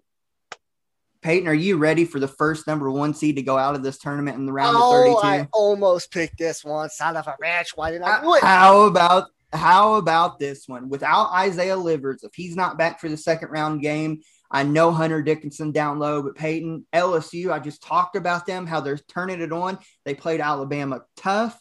Trendon Watford, Cam Thomas, Javonte Smart. This is a good LSU team. They don't defend all the time well, but when they do, their offense can put up 80, 90, 100 points in a hurry. Without Isaiah Livers, I just don't know if Michigan can go through. So I'm going with the hot-handed team. LSU takes down our first number 1 seed in the NCAA tournament in the round of 32. LSU over Michigan. I have 1 seed Michigan taking on 9 seed St. Bonaventure, and I swear to everything that I love, I almost picked St. Bonaventure with the upset. But even though they missing out on Isaiah Livers, Hunter Dickinson's having a hell of a freshman year. He's going to have probably a double-double in this game, and Michigan still has firepower, and Michigan's going to move through to the Sweet 16. I have 12 seed Georgetown versus 4 seed Florida State. This is where the Hoya paranoia runs ends. Good job on Patrick Ewing. Nothing to be ashamed of. But Florida State's just too physical. Georgetown can match up with them size, though. But guard play ultimately, and then the versatility of guys like Scotty Barnes that we mentioned, Raquan Gray, and all of them. Florida State to the Sweet 16. I have 5 seed Colorado taking on 4 seed Florida State. Florida State, their ability to hit shots, their size, and they got really good players like Scotty Barnes. Florida State moves on to Sweet 16. Now we have 11 seed, which we said is either Michigan State or UCLA. I went ahead and said Michigan State versus 3 seeded Texas. This could be a very interesting one, especially if it's Michigan State. You know how Izzo is devising game plans up and his team's in March. But at Texas, man, you got to feel good for Shaka. They are big. They shoot the ball well. They defend well. Texas on to the Sweet 16. Yeah, Texas with Coleman, Courtney Ramey, Jericho Sims, Greg Brown. They just got too much for either one of these teams, whether UCLA or Michigan State. I agree with you. I think it's going to be Michigan State. Texas moves on. Then I have 10 seeded Maryland versus 2 seeded Alabama. Peyton, the Terrapins stand no chance hardly against Alabama's firepower. I have number 17 UConn versus Alabama, and no chance in hell Alabama loses this game. So our Sweet 16 is set. Real quick, we will just go through, get down to our final 4. Start back up in the West. I have 1 seed Gonzaga versus 5 seeded Creighton. The run for the Creighton Blue Jays and Marcus Zagorowski ends here. Although they can score, they won't be able to defend as well against Gonzaga. The Zags onto the Elite 8 continue to chase history. I have 1 seed Gonzaga taking on 4 seed Virginia in a rematch from the regular season where Gonzaga absolutely blew them out. This is going to be a little bit different tale of the game than it was in their first matchup. Gonzaga's still going to win, but they're not going to whoop that ass like they did the first matchup. Gonzaga's offense is just too much, even though Virginia's offense has improved drastically since their first matchup. Virginia still doesn't have the firepower that Gonzaga has. Gonzaga moves on to Elite 8. In the other Sweet 16 matchup, I have 6-seeded USC versus 2-seeded Iowa. Remember, USC upset Kansas. They're doing it again to Iowa, Peyton. I just feel like there's too much. We talked about Iowa does not defend that well. USC can put up numbers, and their bigs, Evan Mobley and Isaiah Mobley, will make Luka Garza run the floor and tire out by having to chase them and defend. Difference in the ball game. USC on the upset to meet Gonzaga in the Elite 8. I have 3 seed Kansas taking on 7 seed Oregon. This is going to be another tough matchup for Kansas. Oregon can shoot the ball really well from inside the 3-point line and outside, like I mentioned in their second round matchup. It's Iowa, but this is where Oregon's run ends. Kansas has a very good defense, and Kansas moves on. With a Final Four berth on the line, the winners of the West Division or the West region, 1 seed Gonzaga, 6 seed USC. USC, I think this would be so much fun to watch Evan Mobley and company go up against the firepower of Gonzaga. But at the end of the day, Gonzaga has too much. And we've talked about Drew Timme and Corey Kispert and Jalen Suggs, but we have not mentioned the X factor, Andrew Nembhard off the bench, or a guy like Joel Ayayi. Gonzaga finds a way, although I think USC keeps it very closer than what most people would predict. Gonzaga, still chasing history, finds himself in the Final Four. I have 1 seed Gonzaga taking on 3 seed Kansas. Another rematch from actually the first game of the season, Gonzaga versus Kansas. And Gonzaga ended up dropping 100 points on Kansas and ended up beating them by, I think, 12 points. Just like the Virginia game, it's going to be a lot closer than that. I think Kansas will give them a run for the money for about 36 minutes of the game. Then Gonzaga is going to squeak out another one like they did in the first matchup. Gonzaga continues chasing history, like you said, moves on to the Final Four. And real quickly, I actually had Kansas beating Gonzaga, and I just switched it about 15 minutes ago as we were recording because I think Gonzaga, too much firepower. Jalen Suggs having a phenomenal year. Corey Kispert, Drew Timme, and not to mention Andrew Nembhard as well. Too much for Kansas to handle. Kansas runs in. Gonzaga keeps chasing history. Moves on to Final Four. Let's find out what happens in the South region. We move to the Sweet 16 matchup. I think maybe you have it as well. 1 seed Baylor, 4 seeded Purdue. I stayed up forever debating this one. My heart so badly wanted to say Purdue pulls the upset here because if you're talking about physicality and you're talking about defense, Purdue matches up with Baylor almost as anybody or as well as anybody in America. You watched when Kansas upset Baylor and you watched with Oklahoma State. They got after them. They were very physical and they hit threes. That is Purdue's game. I want to Purdue so bad, but I think it'll come down to a final possession, and it comes down to a final possession, Peyton. Jared Butler's cold as ice.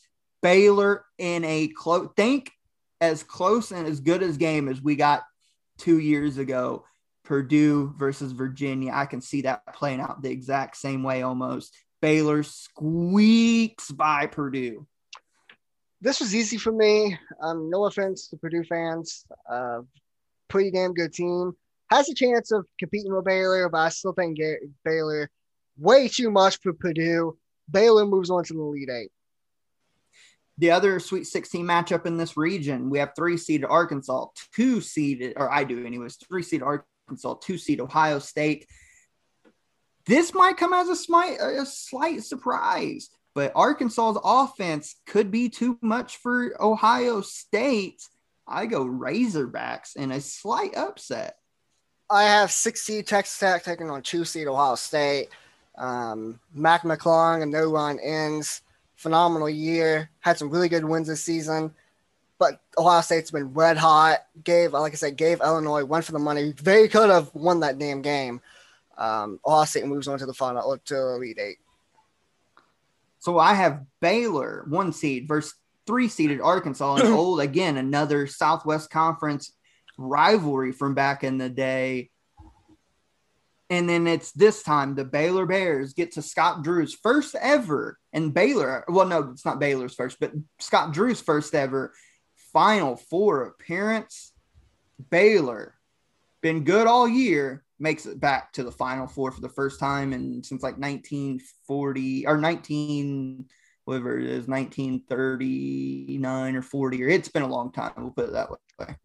I have 1-seed Baylor taking on 2-seed Ohio State. Pretty much literally just held chalk through this region, the South region.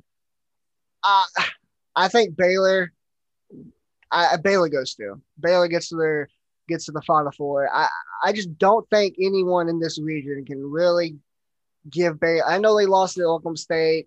I know they lost to Kansas. I still think Baylor is one of the best teams in the nation. I have all year round, and it doesn't change here. Baylor moves on to the Final Four, wins the South. Moving down to the Orange region, or otherwise known as the Midwest region, I have 1-seeded Illinois, 5-seeded Tennessee. I know this will be a struggle because Rick Barnes, he'll have a week to prepare for Illinois' high-powered offense, but people forget and just how good Illinois has been on defense as well. And at the end of the day, they have something that Tennessee does not, and that is not only better guard play, but they have arguably maybe the national player of the year in some people's eyes, Ayo Dosunmu, Peyton Dosunmu, Corbello, the freshman Miller and company move on to the Elite Eight.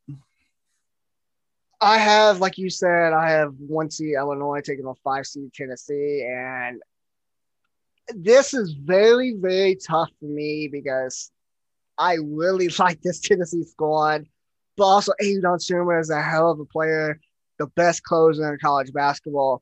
quite possibly could be. I think the top three, he's definitely in the top five, top three, probably the best college basketball players in the nation right now. Has a very good chance of winning the Player of the Year. I I have money on Tennessee making the Final Four. I'm picking Tennessee barely. I know that's an upset. I know it's going to surprise a lot of people, but I still think Tennessee has what it takes to get to the Final Four. And they're moving on to the Elite Eight. So, Wow. Okay. Okay. And then the other one, I have 3-seeded West Virginia, 2-seeded Houston. Peyton, West Virginia's defense will be too much as far as their physicality on the inside for Houston's three-headed monster at guard. West Virginia and Huggy Bear moves on to an Elite Eight matchup with Illinois. yep, I have the same thing. West Virginia beating Houston going into the Elite Eight, Final Four after Yep.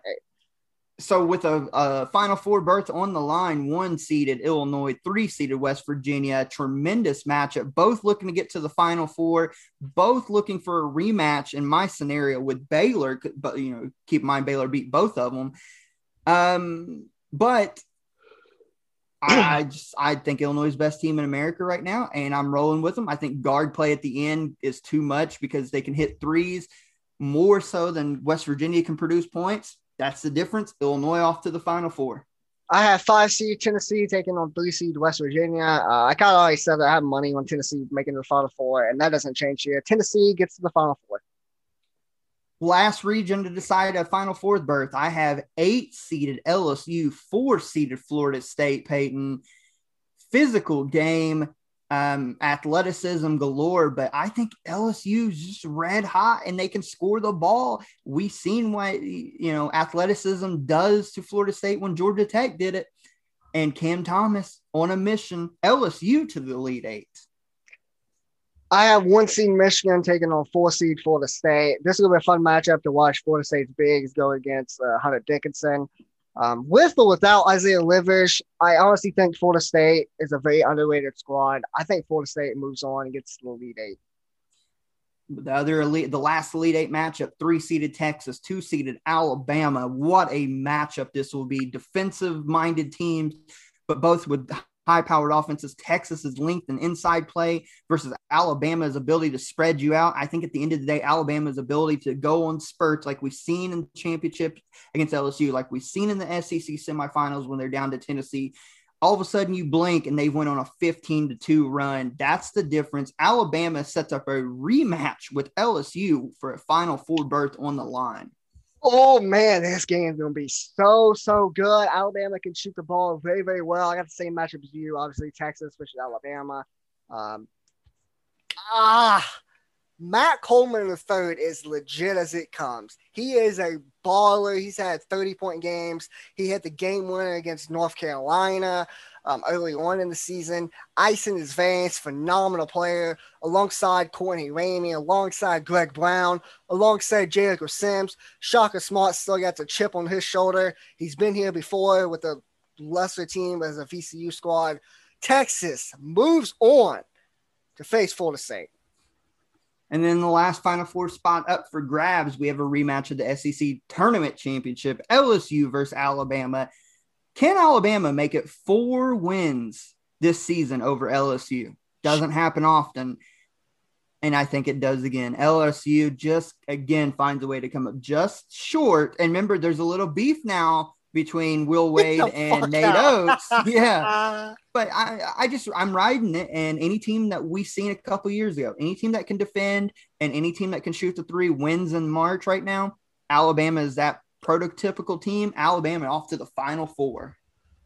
For the last Final Four berth, I got 4-seed Florida State taking on 3-seed Texas. Jericho Sims, he's going to have a tough time getting past him, and Greg Brown's going to have a tough time getting past Florida State's size and athleticism. Florida State defends the ball really well, and they're top 10 and three-point percentage, like I mentioned, shooting 39% from three. Florida State gets to the Final Four. So our Final Four is set. In the first national semifinal, I have 1-seeded Gonzaga, 2-seeded Alabama. Gonzaga, just like Kentucky in 2015, chasing undefeated history, trying to catch 1976, the Indiana Hoosiers in the state of Indiana, in Indianapolis, like Kentucky did, and much like Kentucky did, will run out of gas to the 2-seeded Alabama Crimson Tide. Alabama pulls a shocker, hits 14 or more threes to do it. But Alabama goes to the national championship to play for their first men's title and try to make it one of the only few programs to win the men's national championship and the college football national championship in the same season. Alabama upsets Gonzaga. I have 1 seed Gonzaga versus 4 seed Florida State. Gonzaga, like you said, pretty much everything you said, the undefeated, the chasing history in Indianapolis. This is the tough game. Gonzaga's all season. They've played tough-ass teams. They're undefeated for a reason. They're the number 1 ranked team in the nation. They have been all year round for a reason. 3-headed monster in Jalen Suggs, Drew Timme, and Corey Kispert. Alongside, they got a great player in Andrew Nembhard as well. They face teams who's been very defensive-minded, like a team like Virginia. They face teams who's had size like West Virginia. They face teams who could score the basketball like in Iowa, but they've never faced a team who can do all 3 at the same time. Florida State has size, they can defend, and they can hit shots. Florida State upset. Leonard Hamilton gets to the national championship game. Oh, son, Florida fire State me up gets for the it. job. Florida Talk me State into gets it. the job done. Talk me into it. And then the other national semifinal, number 1 seed Baylor versus number 1 seed Illinois in a rematch from almost the very same spot. You remember earlier in the year, they played in Indianapolis, but it was over at Bankers Life Fieldhouse. Very good game that Baylor pulled away late in. This is a different Illinois team. Baylor's experienced some loss since then. Illinois red hot. Peyton, it'll be fun watching Jared Butler and Maceo Teague versus Don Sumu and versus Corbello. But not only is Don Sumu the star playing well, but Kofi Coburn down low is a man among men, or man among boys right now, should I say. He's going out and getting 20 and it seems like 13 every night. He's improving his free throw percentage. And Baylor doesn't really have anybody to negate that. Now, will they go zone in this matchup? Probably a little bit to slow it down. But also the confidence in the freshman Andre Corbello, the heir apparent to Ayo Dosunmu for the next 3 to 4 years in Champaign. Illinois comes up big, goes to the national championship, chasing their first title and first appearance in the national championship since 2005, setting up my favorite matchup of the season, Alabama versus Illinois. My Final Four matchup, my second one, to face Florida State in the national championship game. I got number one seed Baylor taking on 5 seed Tennessee. Tennessee, you've done a good job getting to the Final Four. You proved a lot of people wrong getting to the Final Four, and plus you made me some decent money, so thank you for that. But however, you run into a buzzsaw against Scott Drew's Baylor team, who I thought all year round was the best team in the nation. Baylor gets to the national championship. This is a game, my national championship, I've been begging for what now, a month. 2 seed Alabama, 1 seed Illinois, both chasing their first national championships. It comes, just picture it with me. Close your eyes. Okay. Final possession, 10 seconds to go. Alabama is up 82-81, Illinois' ball. Illinois puts the ball in the hands of Ayo Dosunmu to go make a play. Clock's ticking down. Dosunmu drives it, pulls up for a 17-footer about the free throw line. A few steps back, actually. Game winner. It's Chris Jenkins from Villanova all over again. Shot goes in, buzzer goes off. Illinois national champions, 83-82. Oh my God, what a fun game this will be. That and Travis Cameron goes wild. He's probably happy. He'll probably have a hard on the whole time. Yeah, he probably would. I could see that happening if Illinois ends up getting past Tennessee, which obviously you have Tennessee winning that game. My national championship game, though, 4 seed Florida State versus number 1 seed Baylor. This game's going to be fun for the majority of the game, but Baylor, the best backcourt in the nation. I've known a lot of people say, well, obviously, all year round, Gonzaga has been the number one team in the nation. They've been undefeated. But anytime anybody asked, was my dad, you, people in the group, I've always said I thought Baylor was the favorite heading into the tournament. I've always said that Baylor was the best team in the nation, and it doesn't change here. Scott Drew gets the job done for the Baylor Bears.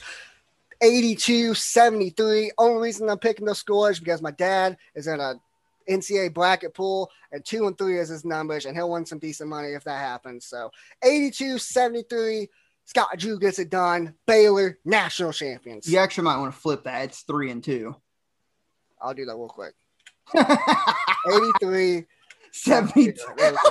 Commit picks. Yeah, he'd be pissed. Be like, motherfucker, I don't need 2 and 3. Well, 3 and 2. So 1 point difference. Okay. Baylor 83, Florida State 72. Oh my God. But that's that. I know this podcast is long. It is every year we do it, but we have a lot to break down. Thank you guys for joining us for episode 81. This will be one of our probably our biggest one, definitely this year. Should go right there with the all-time ones. We hope you guys enjoy it. This is our favorite time of the year. We did not know at the start of this year if we could make it. We're finally here. I hope you guys enjoy it. The madness, I know the first 4 is tomorrow night or today if you listen to this on Thursday. But really, the madness begins on Friday. I hope you guys have the opportunity to sit down and watch these games. There's going to be a lot of fun ones. And take it for what we give you here and our tips and tricks and insights. And just remember, anything happens in a 1-game scenario. That's why the March Madness tournament is the most exciting thing in all of sports. Without a doubt. I love other sports. I love the World Cup. Gets me excited every 4 years that it's played.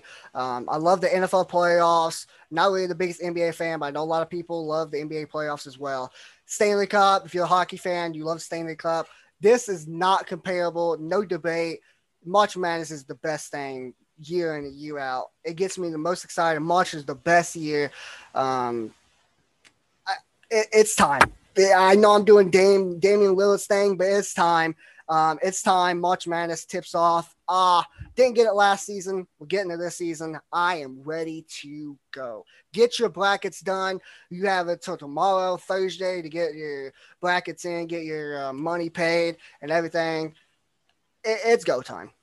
Absolutely. So thank you guys again for joining us, and we hope you enjoy the episode. Leave feedback, either positive or negative, underneath the show. If you like what you listen to and you're a new time listener, obviously go ahead and leave us a 5-star review on iTunes and or wherever you listen to this show at, and let people know about us. Share us is the best way you can let people know. But other than that, thank you guys for listening. It's finally March. Enjoy the madness. We'll come back with you after the Sweet 16 is set next week to break down all the action that happened in the first 2 rounds and talk about previews for the Sweet 16 and beyond. But to wrap to episode 81 up, I am Josh Burton. My name is Peyton Burton. We will see you guys in the Sweet 16.